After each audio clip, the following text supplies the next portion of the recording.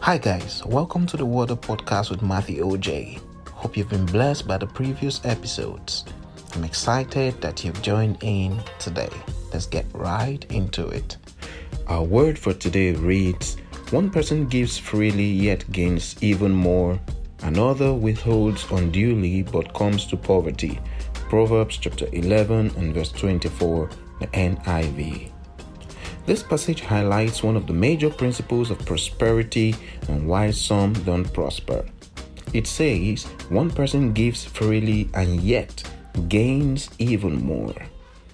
Giving is a mindset which, when cultivated, can be practiced in plenty and in lack. For those who do not have a culture of giving, even when they have in abundance, it's still difficult for them to give.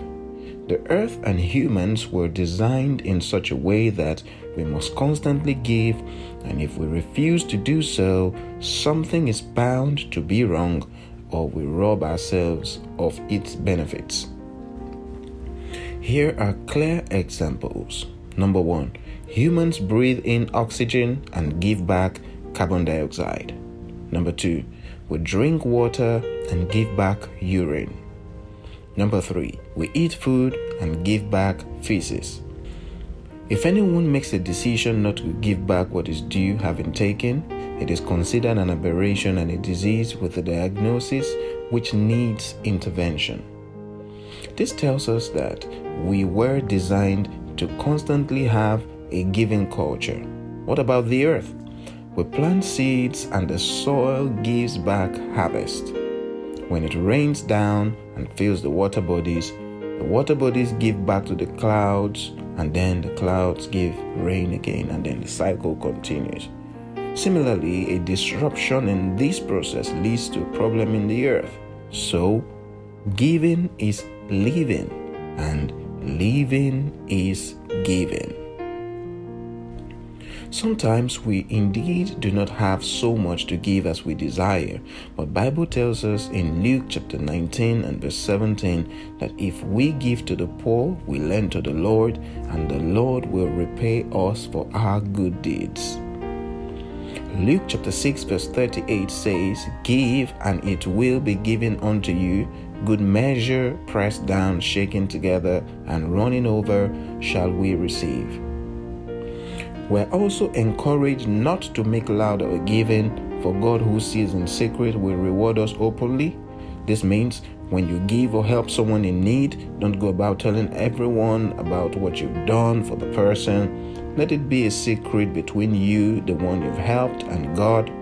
Not only will the person feel embarrassed for being in that state if you go about broadcasting what you've done for them, we also may lose our reward for what we've done. As much as we now understand that giving is a fundamental part of our world, there is the right and wrong attitude to it. It's of no use if we give grudgingly, that is, complaining while giving. We should be cheerful givers.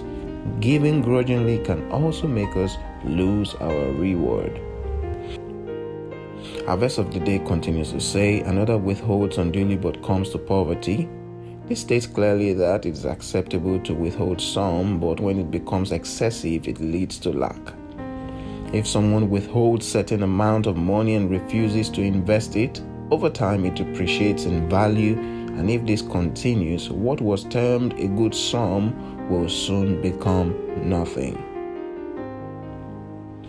Everyone has something to give at every point in time. This can be your time, a listening ear, a counsel, your strength in a set work, or your money. Whatever it is you're giving, give cheerfully and note that it is more blessed to give than to receive. Let us pray. Dear Father, thank you for your word which we have shared today. One person gives freely yet gains even more, another withholds unduly but comes to poverty. Help us to have the right attitude to giving so we can receive our full reward. Thank you, Father, for today. In Jesus' name we pray. Amen. It's been a pleasure having you on the podcast today. It's always a joy to have you come around. I look forward to seeing you more often as you can. See you again tomorrow. Until then, God bless you and bye-bye.